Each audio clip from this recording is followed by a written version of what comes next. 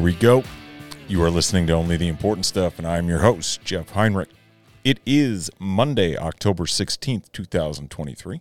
Hope everybody's having a great day and just coming off an awesome weekend. Fall is in the air. Everybody is living their best life. On today's episode of Only the Important Stuff, I've got an old acquaintance from college, a good friend, really just an all-around badass human being. She is kicking ass in the professional world as a, corporate speaker, workplace performance coach, author, just all-around good human who pushes people to their limits and gets results. It was a super fun conversation, just hearing about her journey from Augustana to where she's at today and, hearing how her and her husband are doing, who I went to school with. Super fun talking to Miss Krista Ryan. She's just absolutely killing it and, a wealth of knowledge and a good mindset to attack life and to overcome problems. Really enjoyed the conversation that we had. A couple housekeeping notes before we get into that interview, or conversation, I should call it, because I'm not interviewing anybody. I'm not sure I'm going to post an episode next week. If you're a diehard listener to Only the Important Stuff, I appreciate that. Just have some things going on. Family and I are taking a little bit of a trip, and so might take a week off on this unless, I don't know, a Hail Mary comes through last second. We'll see. But yeah, in all likelihood, next week there will not be an episode of Only the Important Stuff. Just want to get that out of the way. Sorry to disappoint anybody, but if you're really dying to listen to myself for some reason, I appreciate it.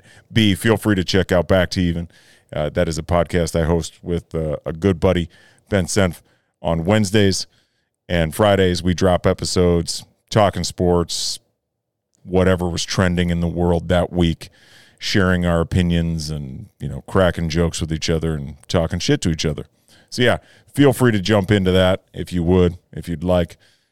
Wednesdays, Fridays, good stuff. All right, without further ado, please enjoy the conversation that I had with Mrs. Krista Ryan. Here we go. Welcome to the podcast, Mrs. Krista Ryan. How are you doing? I'm doing fantastic. Thank you. And Jeff, thanks for reaching out and asking me to be on this. Like for one, I'm pumped to catch up with you.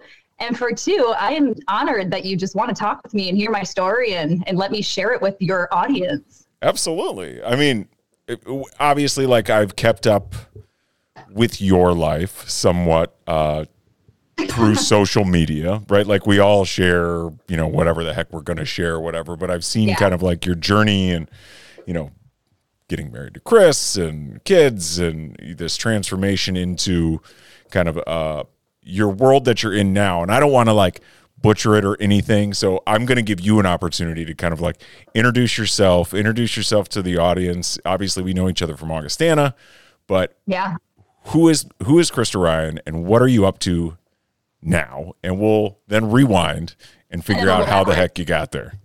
All right. We're dancing today. That's what we're doing. Yes. Who is Krista Ryan? The title, my profession is I'm a workplace performance coach. That's just a lot of words. And honestly, it always makes me laugh because my kids, I've got 3 kiddos.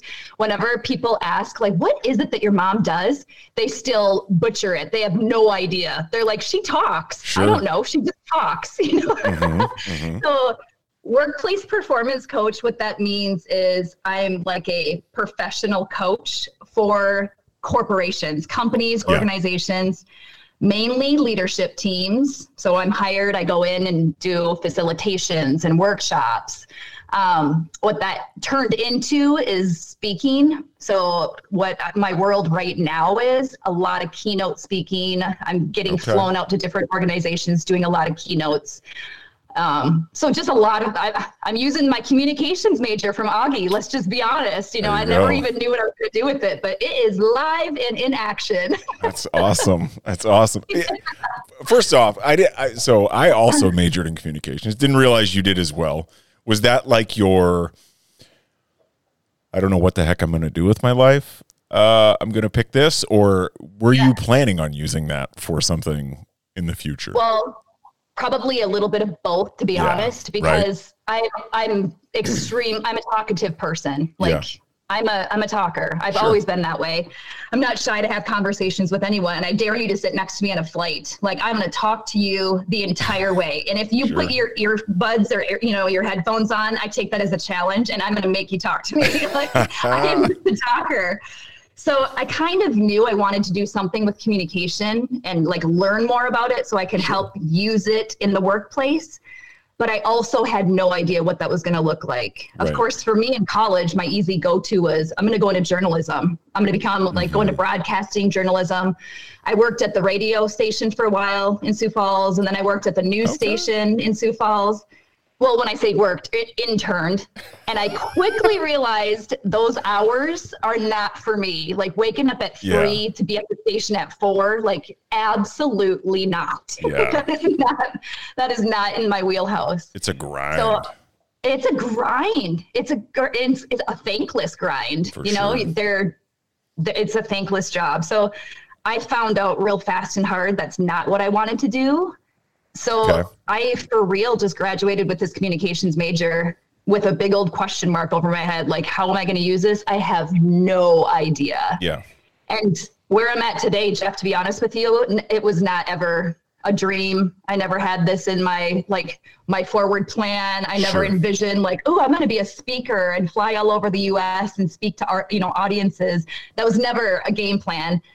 But I truly believe if you just lean in and have fun with what you're doing, things just kind of unfold for you and things just turn out the way that they're supposed to. So that's kind of how I got to where I'm at. I love that. So rewinding, you go to Augie, right? And, were there other options on the table for you when you were looking at college, or was that kind of like, that's where I want to go? No other options, to be honest. I decided to go to Augie about 2 months before school started. And in my immature brain, my plan was to move to Hawaii, to move to Maui, where my family lives, and become a scuba diving instructor and scuba dive every day of my life. That was my plan. It's a good plan. And then reality hit, and I realized I have no money. I have a high school education. And living in Maui is really freaking expensive. If I want to live with my grandparents for the rest of my life, maybe I could make this work. Sure. So it kind of just was an immature dream that I wasn't really thinking about it at the reality piece. So then I'm like, okay, I'm going to go to Augustana. And Augustana, please understand, it wasn't like a default. It was a school that my whole family went to. My parents are grads. My aunts and uncles are grads. So they're all alums. So I was just like, it was the only school I toured and I got accepted to. Yeah. The only one I applied to. Perfect. So then I'm like, okay, I'm going to go. Okay. And so you got there, was your college experience positive? I mean, I'm assuming it was positive, gosh, right? Yes. I've talked to a bunch of people from Augie, and I think it's this weird mix that because as an athlete, and someone who then left the area, the school struggles to resonate with people outside of it, right? Obviously, you just kind of have to earn your way through, right? There's no name recognition outside of the Midwest. But I know, growing up there, because we all did, it was super valuable, to be in that small community and kind of feel almost insulated from the rest of the world, even though you were in a city. I never felt like we were in Sioux Falls. I felt like we were at Augustana. Whole time. And it was just a safe bubble that was mixed with glitter and fun and beverages and chaos and laughter. Yes. But it was a safe bubble. And I think that's one of my core memories of my time at Augie is just how many connections with people that were so unlike me. I'm not an athlete, which is very ironic because one of the companies I work for is Russell Wilson, who's it's an athletic sports performance company. Yeah. And I'm one of the few that are not professional athletes that work for them. And here's me being real, Jeff, you'll get a giggle on this.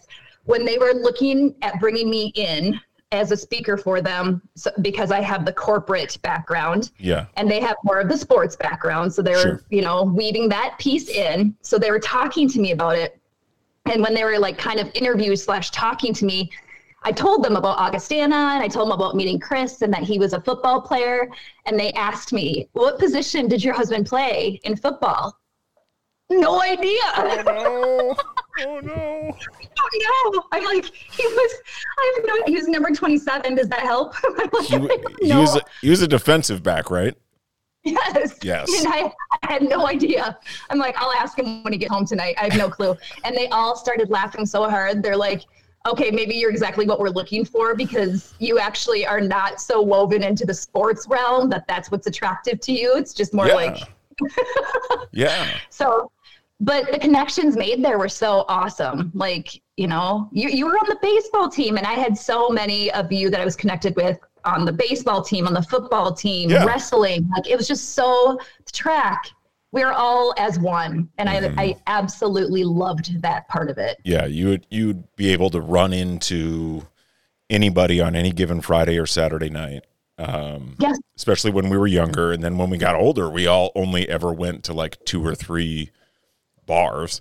So like, it was all, you know, it was just the same circle, right? Like people weren't itching to get out, which I appreciated, right? Like we all left home, but then nobody was trying to run away from like the campus. Like we were taking it all in, and it was such a cool, because you're right. You met some of the coolest people, and that's what college is for, right? Like breaking you out of your shell and introducing you to other walks of life. And, you know, I didn't just hang out with baseball players. I joined a band, right? Like there's tons of different random things you could get into. So yeah, like I loved my time there personally. So I was just curious, like how I loved it too. I absolutely loved it. Yeah. I'm a big fan of just trying the college experience, you know, like you don't have to do it, but I think there's such value in giving it a shot. Because it really does get you to start exploring who you are as an individual, because you have to put yourself out there. You have to start interacting with people that are so unlike you. But that is part of the beauty. And that's honestly part of my biggest life lesson even today is, even though we all have different stories and we're all completely different human beings, we are more alike than different. No matter what we're doing, what we look like, what we play, what we, you know, work with, whatever, we're so much more alike than we are different. For sure. Yeah. Lord knows I did not go there for the education. I got one. But my education was out of the classroom and off of the field and just interacting with people. Me too. Right? Me too. It was an extra bonus that we came out with some smart. Oh, like, shit. Oh, hey. Here's a degree. Cool. Thank you. That's awesome. I graduated and I did okay. Yeah. Like I had this important place. The profs were amazing and I never knew that existed. You know, I wasn't a high school student that reached out for support from my educators. Yeah. And I did in college. I reached out and said, hey, waving the flag here, not doing so great in Spanish, you know, but help me out. Now I'm going to own my part of that. I showed up to the Spanish final heavily boozed up and I failed it and had to take summer school and go back. So I learned that hard life lesson, but I don't regret it. I did that. You have to learn. Yeah. I feel like we all did that at one point in our academic careers. And you know, it sounds fun to wear a sombrero and have cocktails before you take a final, but in reality, it maybe doesn't work out the best. No, it does not. Yeah. So you graduate. Yep. You talk about a gap year. Was that pre or post college in Maui? The gap year was pre-college. No, I'm sorry. The gap year for Chris and I was after he graduated from Augie. Okay. He actually missed his, I'm doing air quotes, graduation because he was redshirted. So he had an extra semester. Yep. So when he officially graduated, he and I had moved out to Maui to work. So he and I, this is pre getting engaged. Yeah. This was really the moment that we were like, okay, so we made it through college together as a couple, but do we actually want to do this life thing together or not? So we decided like the best way to figure this out is to go somewhere where we know nobody Sure. And we have to get jobs and live together and figure out, like, do I like sharing space with you or not? Yeah. Because then we had no other support system around us to see, to bounce things off. It was just us. So we did that. And that was honestly probably one of my favorite chapters of my life. It was so much fun because we were young. We were stupid. We had so much fun. And then we ended up getting engaged, and then we quickly moved back to the mainland because Maui is so expensive and we were so broke. Sure. And I knew I couldn't work at Cheeseburger in Paradise forever. And he didn't want to work at Ace Hardware forever. Yeah. I mean, it was fun because those were our day jobs. And then we would just have a ball at night and do what 21-year-olds want to do. Yeah, of course. So it was a blast. How quickly did you... Because that's an interesting experiment to kind of say, hey, let's see if this is going to work. Let's see if this sticks. Yeah. How quickly did you realize that it stuck? And was it different for each of you? Did you realize right away and then he took longer, or vice versa? I don't know. I've never asked him that question, but when he gets home tonight, no, I am. We're going to have this deep conversation. Yes. So thank you. Yes. What happened? I've never even thought about it, Jeff. I think honestly, it was just kind of a reality check that we really didn't need that experience because nothing changed when we were out there. Okay. He was still legit my best friend. We still had so much fun together. We didn't get closer because we were already super close. Sure. That's awesome. And I think it just I think it solidified okay, we kind of got this. We can do this whole marriage thing. That kind of scared the hell out of me growing up. I was like, I don't know if I want to lock in with one person for the rest of my life. Yeah. That sounds like a commitment and I don't know if I want to do that. Yeah. But then through that whole experience, it was just kind of this doesn't feel scary. It didn't feel scary and it didn't feel like anything changed. Had it, thinking back on it, if it had felt oh, we're so connected here and that might have been a red flag or made me nervous because then when you move home, now you're in the real world and have to figure things out. So looking back, I think it, because nothing really changed and we just still remained close and kind of grounded, I think that just kind of solidified hey, I think I can do this. Yeah. You're absolutely right. Yeah. You go there and you're like, oh, wow. This is what it should be like. Well, we can't stay here forever. If you think you're on your honeymoon and that's going to be marriage for the rest of your life, you are full of shit. Correct. It's so false. It's a roller coaster ride of ups and downs and twists and turns and good and bad. And it's messy, but it's a beautiful mess. Yeah, absolutely. So you move home, you get married. How long before kids come? And what is the next chapter for you and Chris?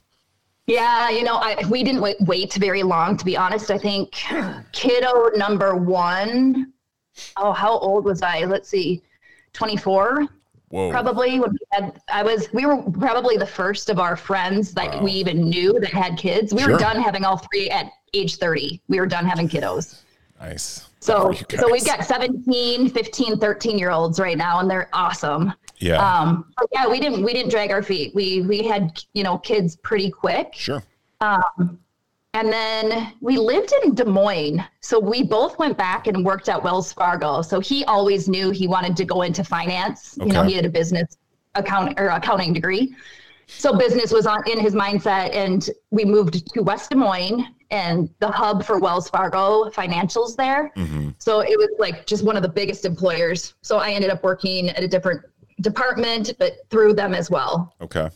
So how that played out is my dad, he owned a community bank here in Minnesota. Okay. So while we were working there, he called, and I remember Mason was 3 months old. So our son was 3 months old. Okay. And he's like, if you both are interested in the financial world, would you consider coming back and running the family bank, the family business? And me, in my mind, I'm like, heck no, I'm not going back to Byron, Minnesota, where I grew up, a town of 3,000. Everyone knows me. I couldn't wait. I was the high schooler that's like, I'm moving to California and I'm never looking back. Yep. Yeah. Peace out. So we decided to give it a shot, give it a 3-year plan, see if it's something that sticks or not. I was very concerned about him moving back and not feeling welcome or not feeling comfortable or at home in my hometown. Yeah. And it pisses me off. You know my husband, so this will totally make sense to you. We get back here and he like flips the whole script and becomes like the VIP of the town. You know, everyone knows Chris Ryan and just loves Chris Ryan. And who's Krista? Oh, that's Chris Ryan's wife. You know, I grew up here because he's just such a social butterfly and so full of life and energy. That's so awesome. Everyone was like, oh, Chris Ryan, and that's his wife. Like, so I'm like, cool. Okay. Yeah. So he got real comfortable real fast. Sure. Yeah. Cause that's a big leap, right? Yeah. I know my wife's from Kentucky, right? So, I brought her, or asked her, I shouldn't say brought her, like come on, babe. I asked her, I was like, hey, we got an opportunity back in Minnesota. You want to come? And, it was tough moving to where I was from, right? Because all of my friends, all of my networks there, and hers wasn't. So it was, at first, without me, she didn't have anybody, and it took a while to assimilate up here. I mean, you know how it is in Minnesota, right? Oh, if you're not from here, it takes a minute to break through. And so that was tough. So, I mean, I think guys are a little different. We're a little easier to kind of like, you like beer?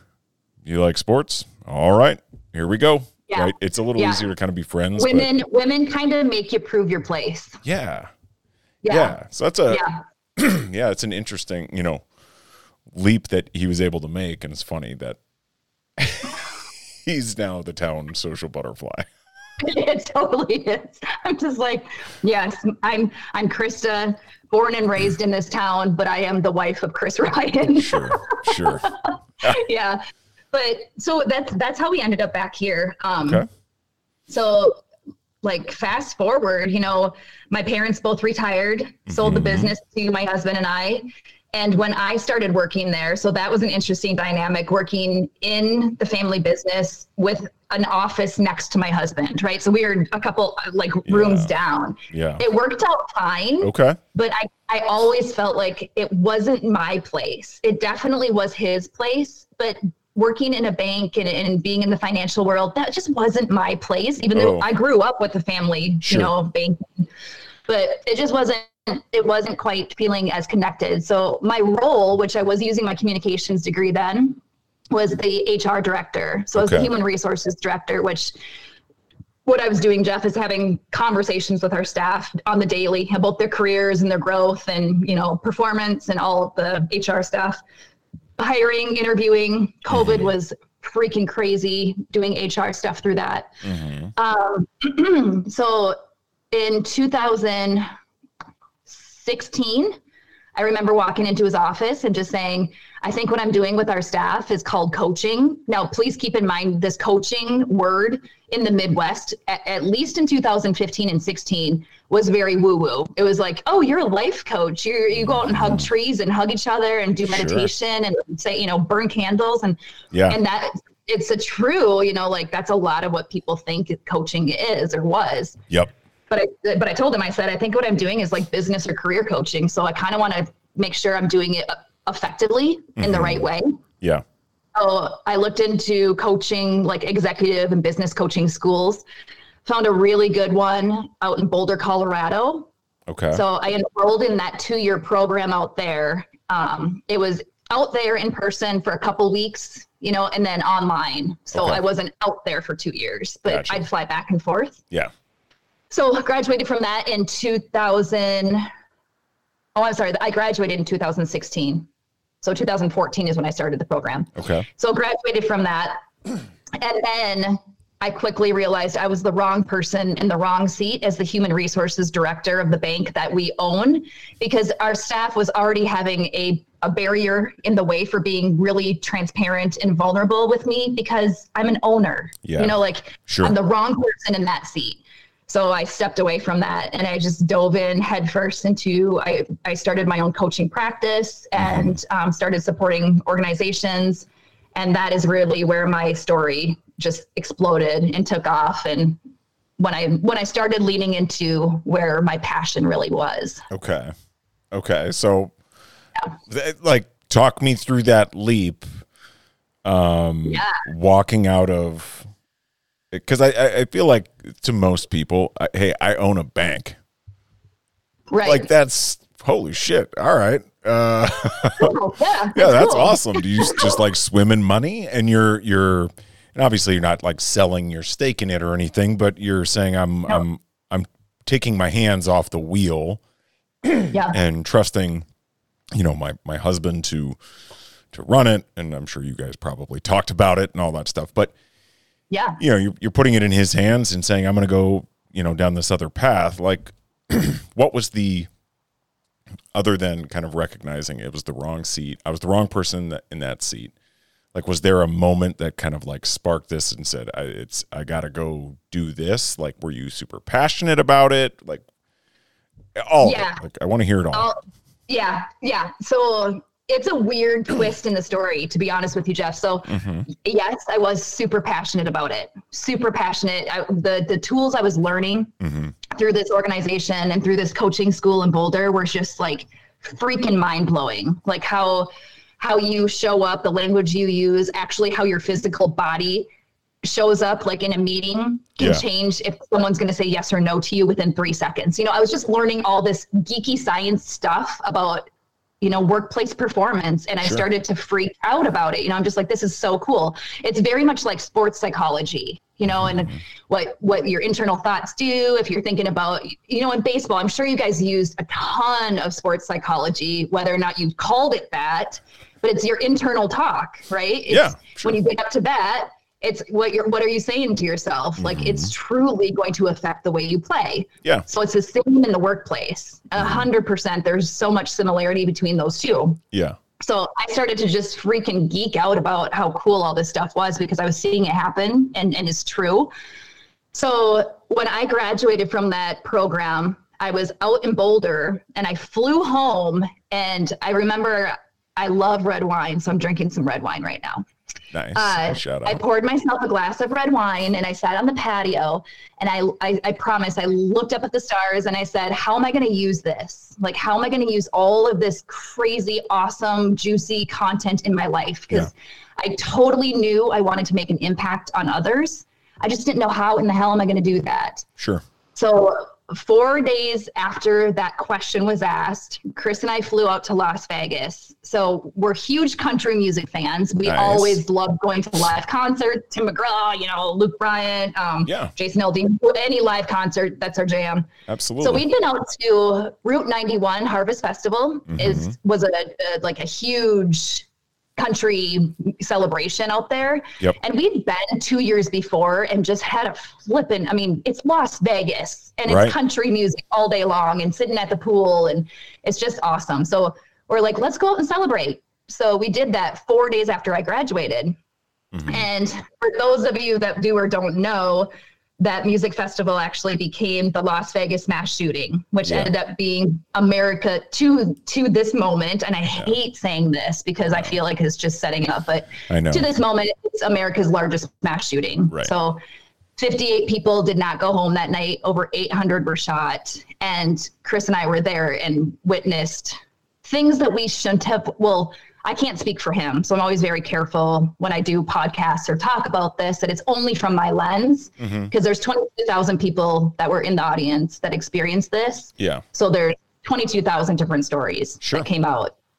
But I think going through that event 4 days after I had all of these tools about how you show up, how you process, how you think through things, how you navigate change, how you navigate chaos, how I was using those tools that night to A, survive, to B, he and I got separated. So, I could go on this podcast and talk for 3 hours about what we did, what we saw, what happened, but I'll give you like the fast forward version. We sat at the pool during the day and had cocktails all day and listened to music and swam and just hung out. Yeah. 2 other couples with us. So it was just like a bliss day, total fun. Yep. Went to the concert that night, and walking to the concert, Chris and I got separated. So like you're in a sea of a million people. Yeah. And we had been drinking, and we own that. And he was on a mission for finding like the world's largest belt buckle. Like that's what his intention, that's what his goal was. Sure. He was like going to all the vendors looking for a huge belt buckle because he wanted to wear a belt buckle at the concert. And so we got separated. So I was trying to reach him and he was trying to find me. And that's just a huge, it's a big, big concert. Yeah. So we were frustrated. So for a moment we found each other, and then he was hungry and and we were both bickering kind of and frustrated, how married couples bicker and fight and drinking. Yep. So we were frustrated with each other. So he just kind of walked off to go get something to eat or drink. And I just sat down on a table to wait, in essence. Mm-hmm. And then I realized, and this was a fault of mine, it still is today, but my cell phone is never charged, Jeff. I'm one of those people that walk around the earth with it at 2%. And it's such a bad thing. There's no excuse for it. It's so dumb.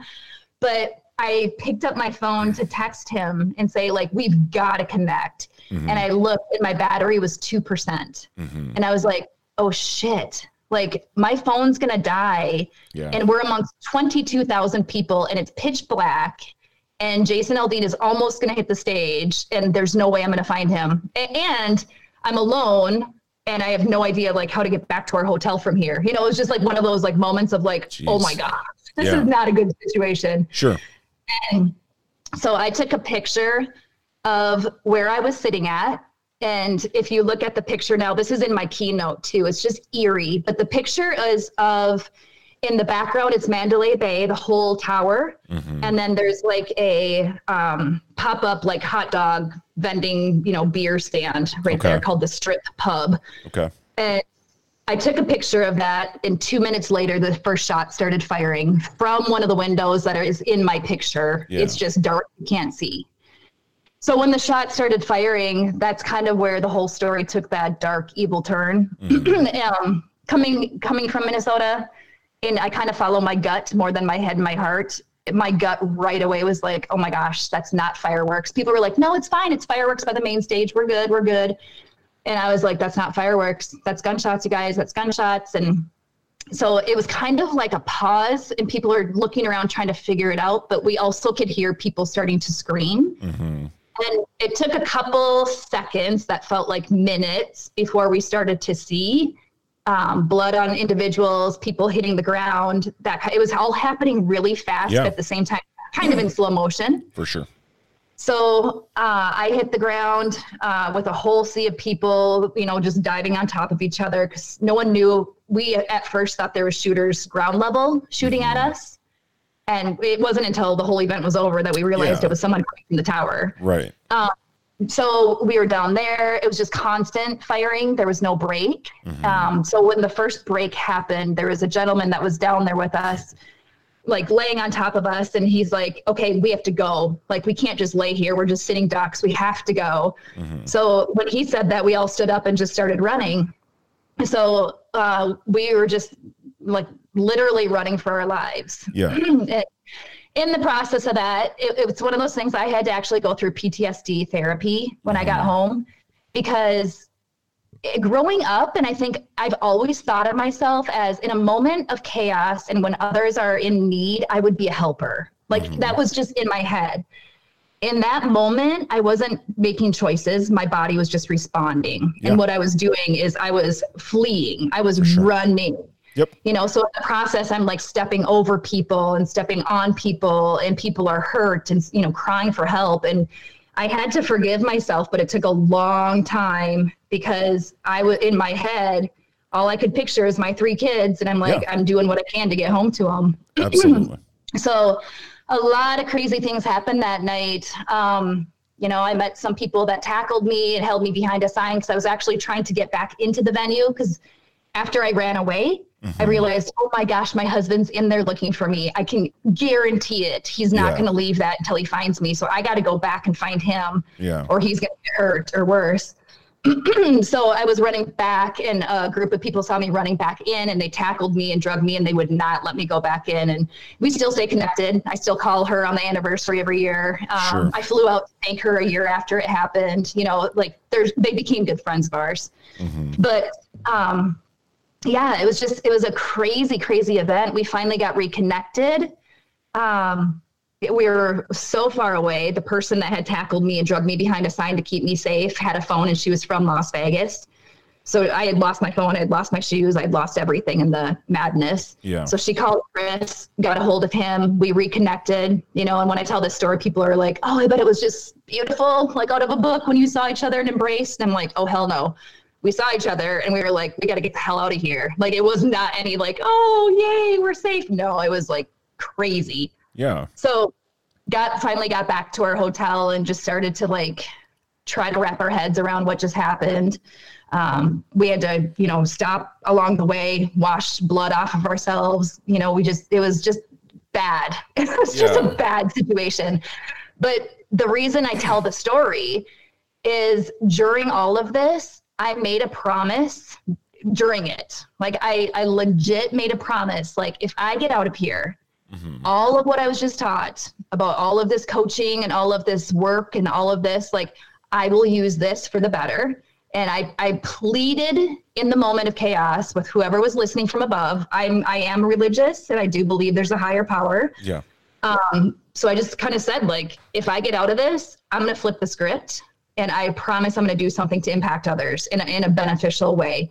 Now, it took a long time because I had a lot of healing and work to do, but that's really where it was kind of like, hey, that's for the rest of my life going to be my passion, is telling my story and connecting with others.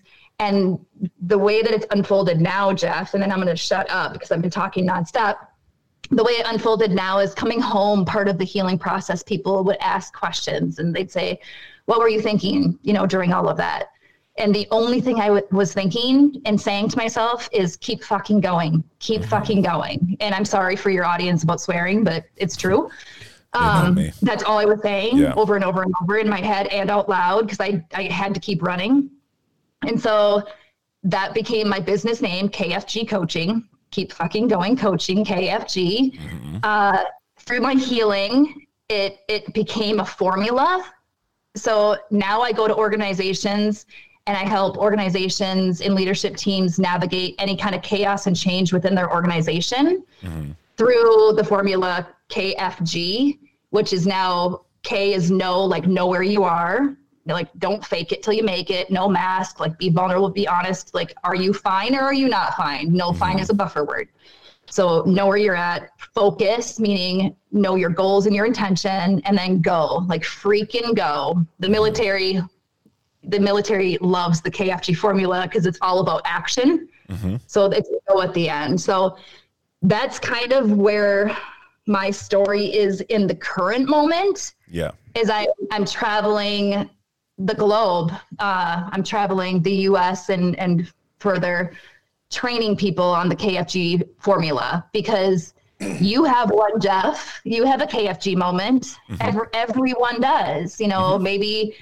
And the thing is, like, when I do my speech and my keynotes and my workshops, I have everyone kind of share their KFG moments. And some are like, I lost my dog. That was a KFG moment. I lost my job. I have a health diagnosis. I got divorced. I didn't get a promotion. I had to navigate COVID. Those are all KFG moments. So it's not a comparison of tragic tales. It's showing people, like, we are so alike. It's all about how to navigate effectively. You said so much there. And I don't mean that negatively, right? Like, and listen to you talk. I don't mean that negatively. There's like 1,000 things I want to touch on. And I'm going to try and figure out how to like weave this into a question for you, right? But one of my military buddies, we stay in touch. We've got all sorts of issues, stories, etc. But when he came back on this, and he got into law enforcement after we got out, and I chose the professional path. And when he came on, he was like, he was talking about all the stuff he went through as a law enforcement officer, right? Non-shared experience that he and I may have had. And he's like, look, and because I was like, oh my gosh, that's terrible. And he's like, look, Jeff, trauma's trauma. Like the sooner you or anybody, any human, can stop trying to, compare their trauma to somebody else's and just recognize it for what it is, like that affected you in that way, whether it's, as you mentioned, somebody passing away, a dog dying, COVID, going through a mass shooting, getting a flat tire, legit getting a flat tire, stranded at night in the dark, right? And like having that fear and anxiety and having to overcome it, right? Like it's some form of trauma in your life, and you have to kind of start to learn how to process and get through it. So I think like ultimately, like my question for you is, and I know you had this like mantra beating, through your veins as you're going through this, incredibly like chaotic, scary, everything, all the adjectives scenario. At what point did you kind of say, I got to unpack this and kind of start to deal with this? Because there's, from my, military and everything, like all the stuff I've been through, there is a huge letdown. From that, right? The survival instinct it's one of our greatest gifts, from a gut feeling, like knowing it was gunshots, or this is a bad scenario, I need to get out of here, whatever you want to call it. Like your survival instinct at a human level is one of our strongest traits. And when it kicks in, it is, a lot of people don't understand like the level that it will go to help you try to survive. And then when it turns off, fuck. Like there's just a lot that comes like rushing back at you. So how did you even? And I know you're not gonna talk for Chris. I would not expect you to, but like you had a partner that went through this with you. Like was that beneficial? There's just a lot. Like so, I'll stop talking and just how did it start for you to unpack that?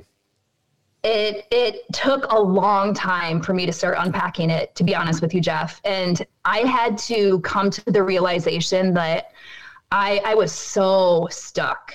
I was so stuck in the story. I was pissed for 2 full years. And I was a complete hypocrite because I'm having conversations on the daily with organizations about, and this process had not been developed. So KFG was not being used then, but I was still doing workplace performance coaching. Sure.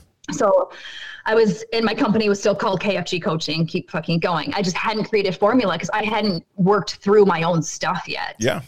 So the breaking point for me is I live right outside of Rochester, Minnesota. And for those in Minnesota and maybe in the US, that Mayo Clinic, Mother Mayo is the home base is here. So I was shopping for groceries at Hy-Vee and I was pushing my grocery cart out to my car, and Mayo One helicopter flew over doing just a daily run, which they do every day, same time every day. And eerily, the blades of that helicopter, when it flew over, that sounded exactly like the gunshots that night. And talk about my flight or fight response kicking in. I hit the ground so hard because I ducked it was like that. It was like my response that night. I hit the ground, my grocery cart went flying, and I laid there and I realized like, I am so far from fine. Like I've got to figure this out now because this is absolutely destroying me. And I've been faking it for so long. Right. So that's when I reached out to get some PTSD somatic help. I started going to therapy. So you'd think like, oh, everything's going to get better. No, it had to get worse. It had to get really dark. What the darkness was me binge drinking, listening to a ton of country music and just like sobbing on the patio and getting as numb as I possibly could. It was Chris and I getting as far apart in our marriage that we possibly could, where I did not think we were going to find our way back. Like I was so angry at him for not healing the same way as me, because he wasn't doing therapy. He was working out and he was getting the support in the way that it supported him. But I was looking at him and I was judging him and I was so angry at him because he wasn't doing it my way. And it literally was a moment that I was like, if I want this marriage to work, and if I want to be the mom for my kids that I want to be, I have to understand that I can only control me. Like I can't control him and his response. I can only control the way I'm responding to this event, because I was looking at the outcome I was in, and I was pissed off and angry and really upset and self-sabotaging 100%. But I was going all the way back and blaming the event. I was like, that damn shooting in Las Vegas, I'm blaming that. I'm blaming that. And I was skipping the whole ownership part of, it's how I'm responding to the event. It's not the event. It's how I'm choosing to respond to it. So that is where the deep I became like my own science experiment. I literally became like, okay, what do I need to do? I had to start doing my own self-care. And when I started to really take care of myself, that's when I could show up different for Chris. That's when I started to become like who I wanted to be, instead of like being so angry because I wanted to control everything. And I was so out of control. Yeah. So I had to become my own science experiment. And it was hard. It was hard because it's easier to help others than help yourself. Right. And I've had, unfortunately, like I've talked a lot with people on this, like about loss and how they cope and how they got through. And, I've always thought that to be an interesting dynamic when two people go through something, especially people that are bonded, right? Like how important it is to understand everybody's on their own path. And I mean, like if you like, it's super easy. 'Cause I mean, when you start spiraling, the spiral is, it's really hard to control. And when you're doing that, like you're going through it and it's just, you're reaching out to blame. Right. And it's, fuck that, fuck that scenario. Fuck you for not like having a bad day when I'm having a bad day, and there's like resentment that can build up and all these, oh my gosh, all these feelings. Right. So to recognize because it's hard to like, like when you're spiraling, it's hard to get out of a spiral. I would get so angry at him if he slept good. I'd be like, you slept good? I didn't sleep at all. Like I'm mad at the way that you're breathing today. Yes. Like I would just be out of control, So, So when you recognize that, sorry, my dog just knocked into me. When you recognize that and like you kind of tried to start to pull yourself out of it, like what were kind of some of those first steps for you to getting back on your track or where you wanted to get to? Important support systems through this whole process was I was already connected to an executive coach. So I've been a big believer in help me identify the gaps, make me better. Like I want to keep growing. Like I just want to get better every single day. I'm not looking for perfection. I'm looking for improvement on the daily. Yep. So I was already connected to a coach and he's military. He's got military background, which doesn't work for everyone. For me, it does, because I don't want people to sugarcoat things and I want him to call me out when I'm full of shit. So he was a huge piece of this in navigating. And I was talking to him one day and I was kind of complaining and kind of bitching about like, well, Chris isn't doing therapy and he's not owning his take and he's not healing in this way. He's not doing whatever. And he's like, stop for a second. What gives you the right to decide how someone else heals or lives their life? And that right there was just like a kick in the throat where I was like, I can't. And he was like, that's his life. And however he lives it, it's none of your business. And he's like, you're doing that as an avoidance to figure out yourself. And you're really mad at yourself, not him. So it was kind of like that tough love of like, you're getting in your own way and it's through the choices that you're making, but you're sabotaging your relationship because you're blaming him. Sure. And it was just like, whoosh. So I think I'm a big advocate that when people are navigating these kind of things, to surround yourself with someone that can call out your BS in a loving way. Not be like, oh, pull yourself up. Oh, the glass is half full. Oh, not that way, but like identifying when you're making a choice of, and I don't like using this word, I will with you, because I know there is a lot of victims, but I was stuck in the victim mindset and I was no longer a victim. In the moment I was, but then after that moment was done, I was choosing to be a victim. And the reality is by choosing that, I'm letting the person that did this win. He set out to destroy as many lives as possible. So if I didn't own my shit and figure it out, he still won. And so I'm like, no, like I've got to figure this out. He's not going to win. Yeah. Not in my book. Yeah. That's good. Like, so do you, because I know that like that's not going to work for everybody. No. Right. And you're a coach, right? So, I mean, we'll get into that, right? But there's different approaches for different people. Yeah. Right. Did it take you a second to find that, or had you already been like working with that human? No, I'd already been working with it, but I had already been working with him. So he was a big piece for me. I'm a big believer in reaching out for help. I really am. Yeah. Asking for help is one of the most courageous things and brave things that people can do. But I also think that there comes a point, and right now, I don't want this to come off wrong, but there's a lot of individuals that navigate this world that have a lack of accountability. For sure. And we are all 100% accountable for how we show up, how our lives unfold. Yeah. It may not be fair, Jeff. And don't get me wrong. You know, sometimes I get pushback like, I'm not 100% accountable. I didn't ask for a diagnosis of cancer or to lose a child or to, I 100% agree. Of course not.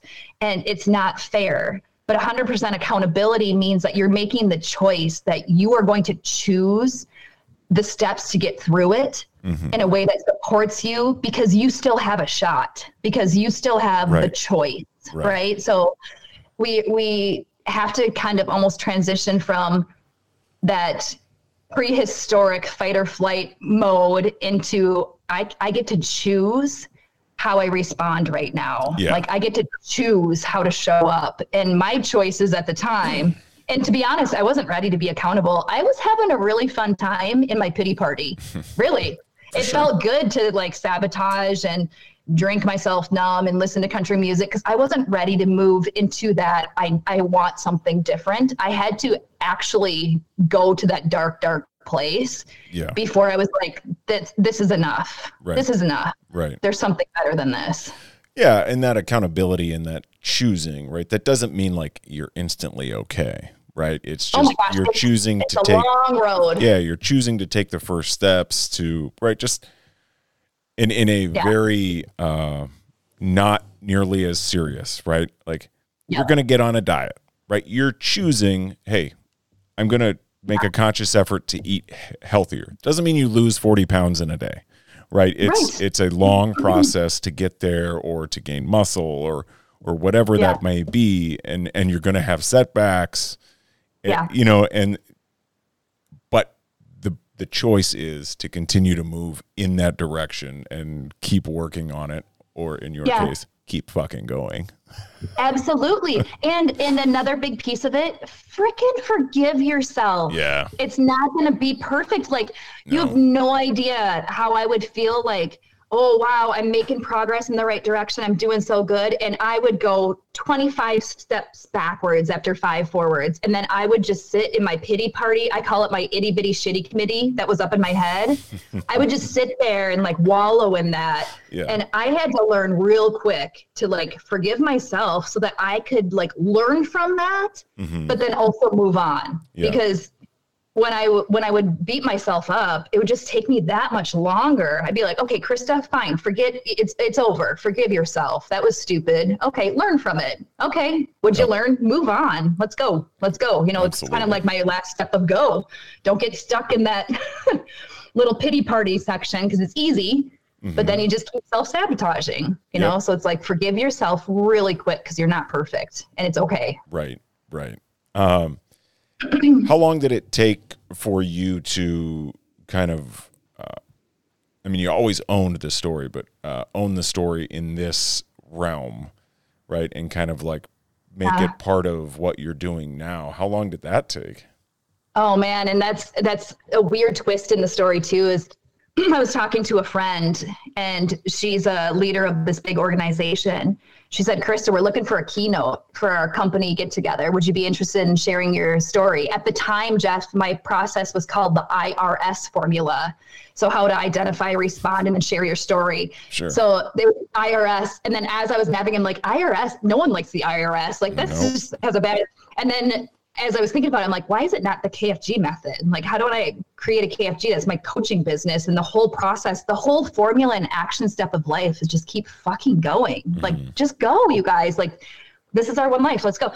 So that's kind of how that transitioned. But I agreed to it with really not knowing what I was agreeing to. And I had no preparation. And I got up on stage and I had no idea that it was going to be in front of 500 people. So it never dawned on me what that meant. Yeah. So I got up there and I shared my message and my story, and I shook like it was the first time sharing it. I shook my way through it, and voice quiver and a little bit of tears.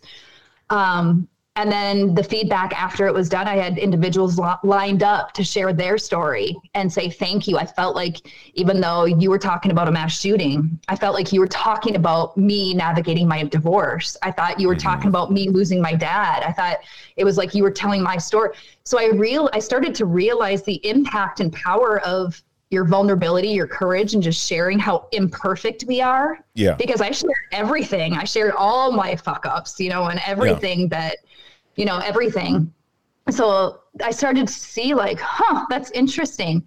So the more I talk about it and the more I share, the more stories come back of thank you. It was like an aha moment. It was the first time I felt like someone actually understood what I'm navigating, and I've never told anyone. Yeah. So there's just such a power in sharing story and connecting ourselves together, because like I kind of kicked this call off, we are so much more alike than we are different. Right. We navigate these things all differently, but we're all on this roller coaster of ups and downs, and we're constantly working. We're KFGing for the rest of our lives, And I wish I could say, whew, that was 2017. That's done. It's over. I've had other KFG moments since then. You think, okay, so that one's going to prepare me so I'm stronger, for the next one. Like, I come to the realization that life doesn't get easier, but we can get better.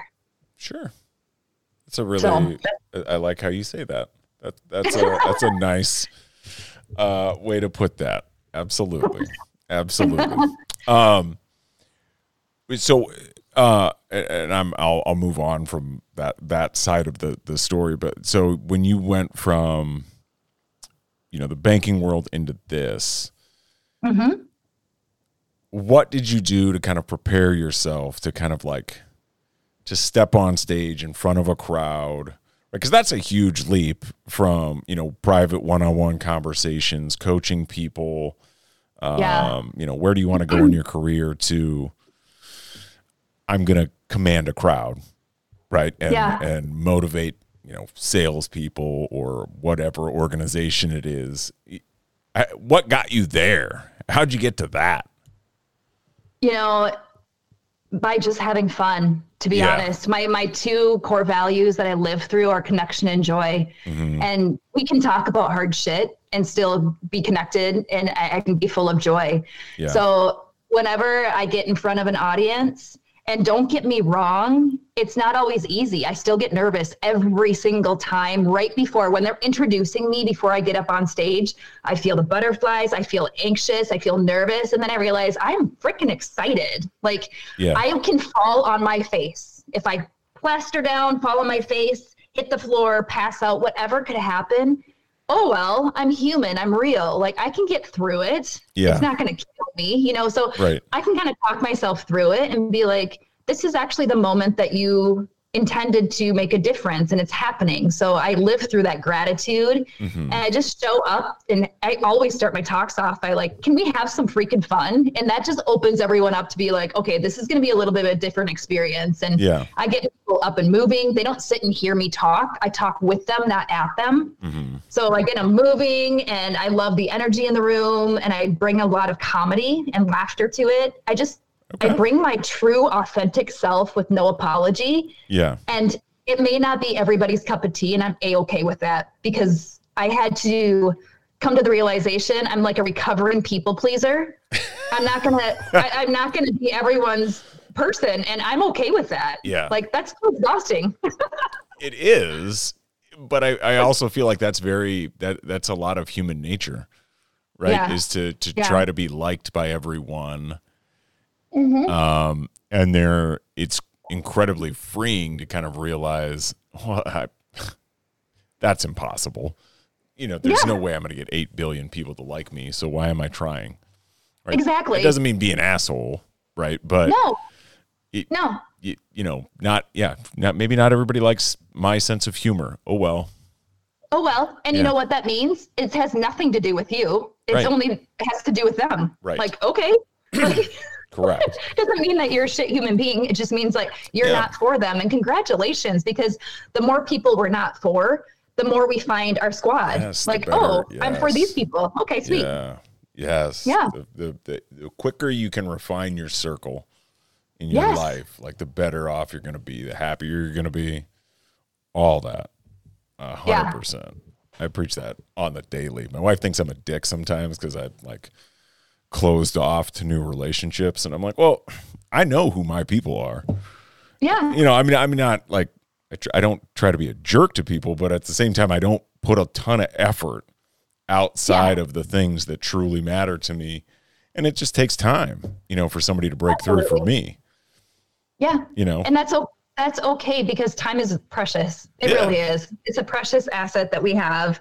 It's irreplaceable. And I'm like you. I spend time with those that are on the same journey as me, want to make the same kind of impact, or that like build me up and make me like spark energy in me. Like that's what I want. If someone is like, what I don't have time or space for is people that sit and complain about their jobs. Cause I'm like, you have a million opportunities in your life. Go out and find them, and don't give up. Don't give up until you feel fulfillment. Like that, if you're complaining about your job, it's a choice to stay there, and you're choosing to not be fulfilled. Like, I'm a big advocate of like, go and find your happiness and joy, and don't give up. I know it's hard. It's not supposed to be easy. It's not supposed to be handed to you. Everyone wants a participation trophy, but you got to work for it. Right. And if it wasn't hard, and if it wouldn't be rewarding. Yeah, it wouldn't be rewarding in the long run. You would find no fulfillment in that. You'd be just as dissatisfied with doing something easily. As you are currently. So. And it's part of the legacy build too. I'm a big, I've got the 3 kiddos, and I just want to build something that they can be proud of. Like, I want to do, and I want to help them navigate, because life can be freaking hard. I don't like the parents that sugarcoat everything and try to solve everything, because what I want to do as a parent is let my kids go through the mud and get dirty and hurt and bruised. And I want to help them understand that they've got everything within them. Like, I can stand there on the sidelines, but I'm not going to come and wipe them off. I can be there as a support person, but they got everything they need to get up, dust themselves off, and keep moving. But parents, because we're so full of love and protection, we want to do everything. We just want to solve all the world's problems for our kids, but that really sabotages them. And that's a lot of the conversations I'm having in the workplace right now, are employees that they don't know how to survive. They don't know how to do this on their own, because they've had everything taken care of. And now they're feeling like, I'm drowning. Interesting. Yeah. That's interesting. We got a lot of work to do, Jeff. You got a lot of podcasts to get out there to the world. We got a lot of work to do. I know. Do you find the people that feel like that are generally younger? Oh, yeah. Yeah. Yep. It's usually their first or maybe second jobs out of college, and they're freaking brilliant. They're high achievers, but they have really high expectations of what they deserve in the world, because they have been drilled into their head from a very young age until now that reach for the stars, the sky is the limit, don't settle for less than the very best. And then they get into the real world and they're like, I want to make 6 figures for my first job. I want to be part of the C-suite. I want to, they have all of these dreams because they've been told, don't you ever settle for the very best of the best. But there is a lot of missing gold of the build. Like you can't be placed on top of the mountain. You got to build your way because those are the tools that you need to keep going. 100%. So it's hard to break that down, and it gives them a ton of anxiety, depression, a ton of hopelessness. It's a slippery slope that we're in right now for sure. That sucks. I mean, it's good for you and like your job security, right? In that you can kind of like motivate people, but that does And it's suck. not, please don't get me wrong. And there's a very, very false negative, kind of feel for the younger generation, right? For sure. They're, I hear so many people say, oh, they're all so lazy. They're all this or that. They are the most brilliant, intelligent, and have the most gifts to offer if we just support them. Like, honestly, they are, my gosh, like some of the 22-year-olds that I'm coaching that are just absolutely killing it. And I'm like, holy, the gifts that you have to offer this world are so amazing. But there's a lot of stigma on we kind of pigeonhole them into this is your age and you're lazy and you're so socially connected and everything's digital. It's just, that's the reality. That's how they are wired.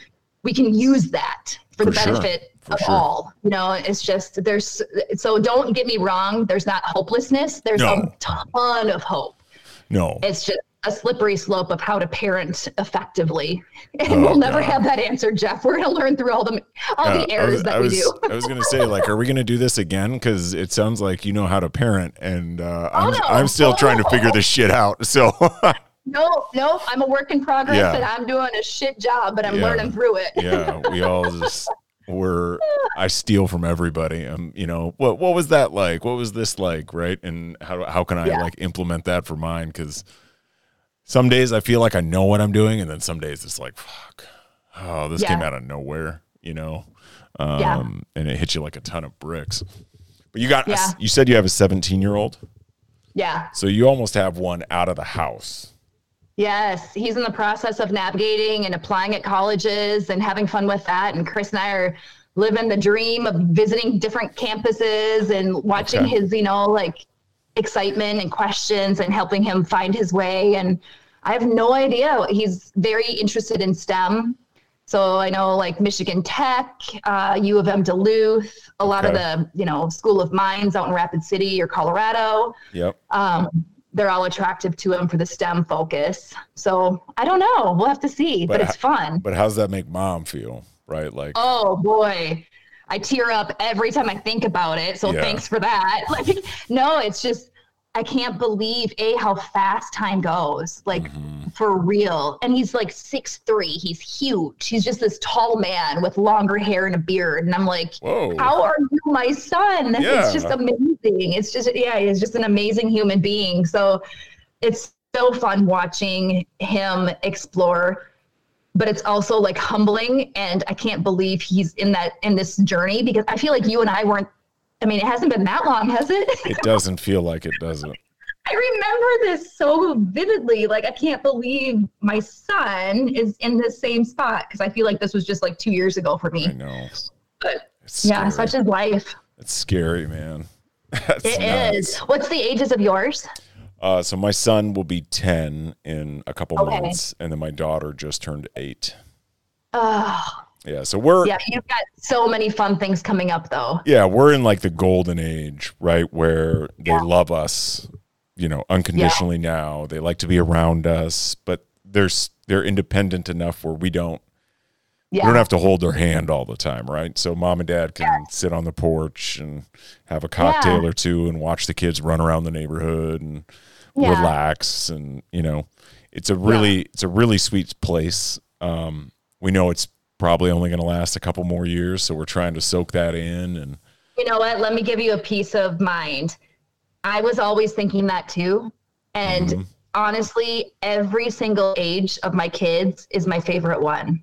Even the ages they are right now, I'm okay, this is my favorite age. Yeah. It just keeps getting better. Yeah. So don't ever be fearful that this is like the best of the best. Like it does. Like, I think if you have a strong family structure and you just, Chris and I's 2 words are love and support, love and support, love and support. Even when it's hard, those 2 words, we just kind of drill in our mind, love and support, love and support, love and support. You don't have to agree, but you have to love and support. Right. And I truly believe like every single year is my favorite year. Now you can ask me next year when he's out of the house and I might be like, no, this year sucks. I want him back. Right. Yeah. It's a good mindset to have, right? Because you just hear like they turn into like shitty teenagers. But if you're doing, I don't want to say if you're doing it right, but I feel like if you build that, hey, Sunday night we have dinner together, right? And you build these like routines and these experiences that they cherish, they're going to stick around for them. They're not going to be, the angsty, 100%. Thing. And I think when people set them up for like failure by saying like, oh, it's the teen years, the shitty years, whatever, that right there is already making the choice of like determining that even if we make mistakes, they're being shitty people. Like, guess what? There's such value in forgiving yourself really fast, but there is even more value in forgiving others faster. Like just forgive, Absolutely. Learn from it, move on. Yeah. It's hard when our kids make errors, and they do, but believe me, Chris and I, we sure did. Oh, for sure. Yeah. Absolutely. But thank goodness we had a supportive family that forgave fast, supported, loved us through it, never gave up. KFG, keep freaking going. I love it. It's life. I love it. You got anything you want to tout? I mean, you have a book. Oh, I didn't even touch on that. You wrote a book. I wrote a book. So it was supposed to be out. I need to change it on my website. Here's full transparency. It was supposed to be out the spring of 23. So this year, I've got all these speaking gigs that I'm doing that I'm supposed to be speaking around the formula. My book is called Keep Fucking Going. And it's the formula. It breaks it down step by step of how to KFG any kind of change in your life. So another KFG moment was that my publisher that I was working through for 1.5 years to get this out went bankrupt while I was supposed to be releasing it. Oh, no. So it's been delayed. I finally signed on last Friday with a new publisher. So now it's coming out January, I believe is our drop date. So it's coming and It will be, I'm really excited to get it out there just to support others. And I never wanted to be an author, to be honest with you. I hated the process. I hate writing. I do not like it. Never wanted to do it. I'm a speaker. I'm a communicator. I'm not a writer. So I can't wait to get it out there just because whenever I talk, people say, I want to bring this back to my husband or my daughter or my team or my organization. So finally I can say, here's something that you can bring back. But honestly, I never want to write another book. It's not my thing. What do you find more like soul bearing, writing or speaking? What do you mean, like soul bearing? Well, just like very exposing, right? Like, because I find them both to be very honest, right? And it's really hard to hide what you're saying. And I think the written word is very difficult to kind of like get bullshit through because it's all in the it's in my eyes how I'm interpreting what you're saying. Yeah, and it's almost the words that are not being written. Yeah. Like you can tell what's not being said. Yeah. Versus when you're on stage and you're hopping around, you're joking, you're laughing, like I can get some context from that. I'm just curious, like, was one like you're a little bit more anxious about initially? For sure writing. And that's because for me, I feel like I can communicate and get my point across so much better verbally. Because I can use my hands and my facial expressions and my language and my tone and whatever. And it's just something that I'm so anchored and comfortable with is speaking. Right. I could get in front of us, 5,000 people and not have a hiccup and just tell my story and like be like, okay, frick, if it resonated with 2 people, good. If not, whatever. But the written word is not comfortable for me. So Yeah. even after I did it and I reread it, I'm like, oh, it doesn't even sound right. Like, should I switch that or should I change the way I said that? Like, I second, third, fourth, fifth, sixth guess everything to the point where I'm like, fuck it, I'm done. I'm not going to write this book. I'm just going to, whatever. So I just need to get it out there so I can stop reading the manuscript and just be done with it, because it's just me critiquing my words over and over and over, trying to make them more elegant. And that's probably me trying to people please again, and trying to like, how do I get across in the right words to all my audience members? Where it's just like, just stay authentic and stay you and there. Yeah. Well, like lawyers, right? Like every time they see a document, they could already review it. They're going to make more changes to it, right? And you're the same way on your own shit. It's every time I see something I write, I'm like, ugh, that's terrible. And I start let's do it again. It's fucking awful. And always go with the first. Always go with the first. Yeah, for sure. You should, right?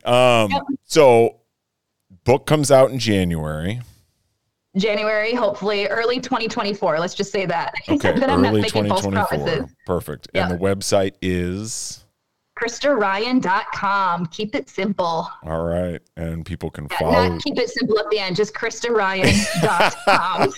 People can follow you on your socials, I assume? They can. So Coach Krista Ryan is my Instagram. And then LinkedIn is, I think, just Krista Ryan. Love it. You'll find me. Absolutely. Well, I've taken an hour and 15 minutes of your time, Krista. It has been such a pleasure and honor. I'm so grateful that you reached out, and that I truly appreciate the space with you, Jeff. Honestly, this has been so much fun. This is awesome. It's awesome. I'll want to do this again, right? And like follow up, like see how things are going, like after the book's out, like I want to read it, all that stuff, and have more questions about all that. But I appreciate the time, Krista. It was an awesome conversation. Thank you for sharing, right? Your story, like that's an incredibly powerful message. And I know that will resonate with some people for sure. Awesome. Well, keep freaking going, Jeff. Thank you. You too. Do all good things, and thanks for having me. Absolutely. Tell Chris hello. Tell him I said hi, and we'll talk soon. Thank you, Krista. All right. Take care. Bye. Bye. Thank you, everybody, so much for listening to this episode, and really any of the episodes of Only the Important Stuff. It means the absolute world to me that you guys listen to this and are coming along on the journey with me. Again, next week, probably not going to have an episode. Sorry about that. Just got some life happening that takes a little bit of priority for me at the time. So, everybody, I hope you have a great week. I look forward to catching up with y'all in 2 weeks. Be good, and we'll talk soon.